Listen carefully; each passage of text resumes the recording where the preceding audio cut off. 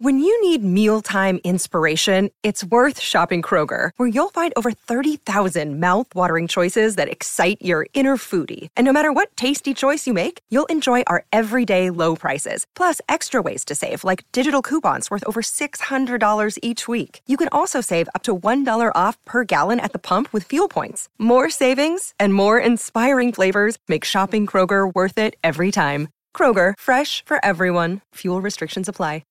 If you've got a thirst for knowledge that never quits, Brightside Podcasts are just what you need. Whether you're into recent discoveries, space exploration, true stories, or useful tips for self-improvement, psychology, gadgets, or just your day-to-day routine, there's something for everyone. Florida has more species of mosquitoes than any other state. Still, stepping foot in Walt Disney World, you'll barely see any. There's no barrier preventing them from coming in. People who made the park what it is today planned it out very well. Disney World sits on top of a swamp. That's why getting rid of these pests wasn't going to be an easy task, mostly because mosquitoes love still water. So, the first job they had was draining the swamps. Then, they got rid of wetland and made room for drier pieces of land they could build on. It was a tough task getting rid of every single bit of water. So they found another solution for the water that was left. They made it all flow in one or another direction. If you visit Disney World, pay close attention and try to find bits of still water. You won't. Even small ponds of water will be flowing, although they're more likely to be fountains. Every single building in the park was made so that water flows right off them when it rains to avoid pools of still water. Plants were part of the plan too. There are no water lilies inside Disney World because mosquitoes like them way too much. They spray it against bugs tactfully twice a day around sunrise and sunset. They know where and when to spray it to get to the mosquitoes. There are around 60 of these spray traps across the whole area. They attract mosquitoes with carbon dioxide, and the insects follow it as if it were a secret scent. The spray Disney World uses is natural liquid garlic. To keep visitors even safer, there are chickens secretly spread around Disney World. They're there so staff can know if the mosquitoes carry anything dangerous. They often test the chickens to make sure it's safe. Disney's water looks dirty on purpose. Underneath are the things that make up the magic.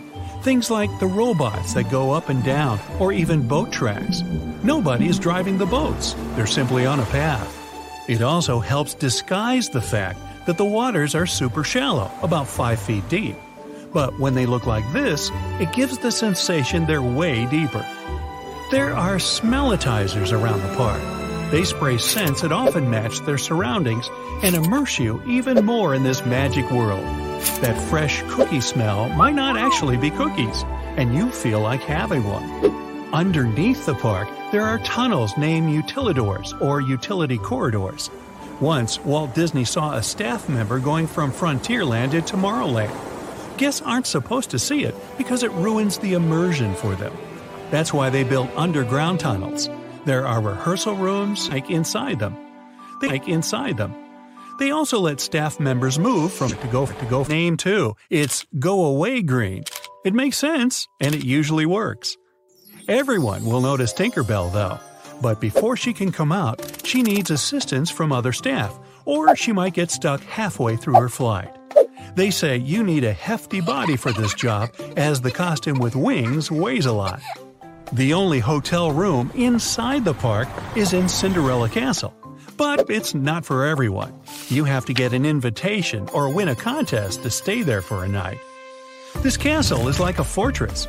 It withstands almost anything nature throws at it because its shell is made out of fiberglass. It can withstand winds of 125 miles per hour. During the holiday seasons, when the castle is lit up, all of its lights use about the same amount of energy your average dryer does.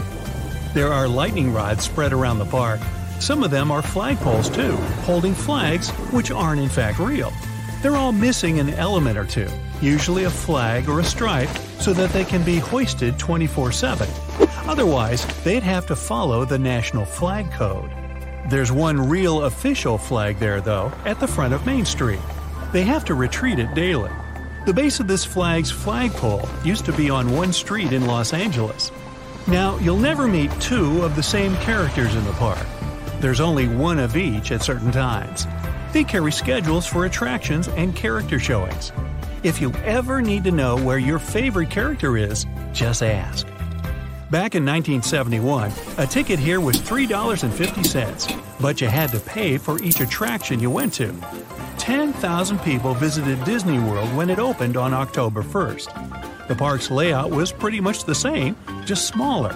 For example, Adventureland only had 3 attractions: Jungle Cruise, Swiss Family Treehouse, and Tropical Serenade. There are a lot of cats inside the park. They have a job too, to keep the mice at bay. In the queue for Haunted Mansion, there's a ring stuck to the pavement. It's hidden right after 2 trash cans. They say the mansion's attic bride threw it off the balcony. In fact, it's a leftover from an old gate. If the waiting time is showing 13 minutes, go ahead and get in line. This is a code that means there's no waiting time at all. The actual ride times are wrong. You'll be pleased when the timer says 20 minutes, but you'll end up getting to the ride in just 10. This is a strategy to keep guests happy. Sometimes it goes wrong, and you'll end up waiting for an hour looking at the clock when you thought you'd only be there for half that time. The buildings in Disney World look taller and larger than they actually are. They use forced perspective for houses and castles in the entire park. The first floor is built to scale, but the second floor of the building facade is only about 5/8 the size of the first floor. If there's a third floor, it's half the size of the first one. They also use smaller bricks and windows toward the top of the castles. Club 33 is an exclusive club in Disney World. Only its members and guests can get into it. There are 4 more exclusive lounges of it around the park. The Epcot model shows you what Walt Disney wanted the city to be. It was supposed to be a city that would forever be a living blueprint of the future. Residents of Epcot wouldn't need cars. They travel by monorail and with the People Mover. In the central hub of the city, there would be a fancy hotel and a 30-story convention center. The weather would always be nice because the whole Epcot city would be inside a climate-controlled bubble. A special disposal system would instantly take any trash underground and process it. Inventions could come to life here, and people would get to know about oceans, technology, energy, communication, the vastness of space, and even more. Some of the ideas Walt had were later used as inspiration to make the park. There's hidden Mickeys all around the park. One of them is just before the biggest drop in Splash Mountain. If you pay close attention, you'll see his profile and nose sticking out. The Magic Kingdom at Disney World is built on the second floor of the park, right above the utility corridors. But it's such a gradual incline, you probably won't even notice it. You'll need to take either the ferry or the monorail across the Seven Seas Lagoon to get there.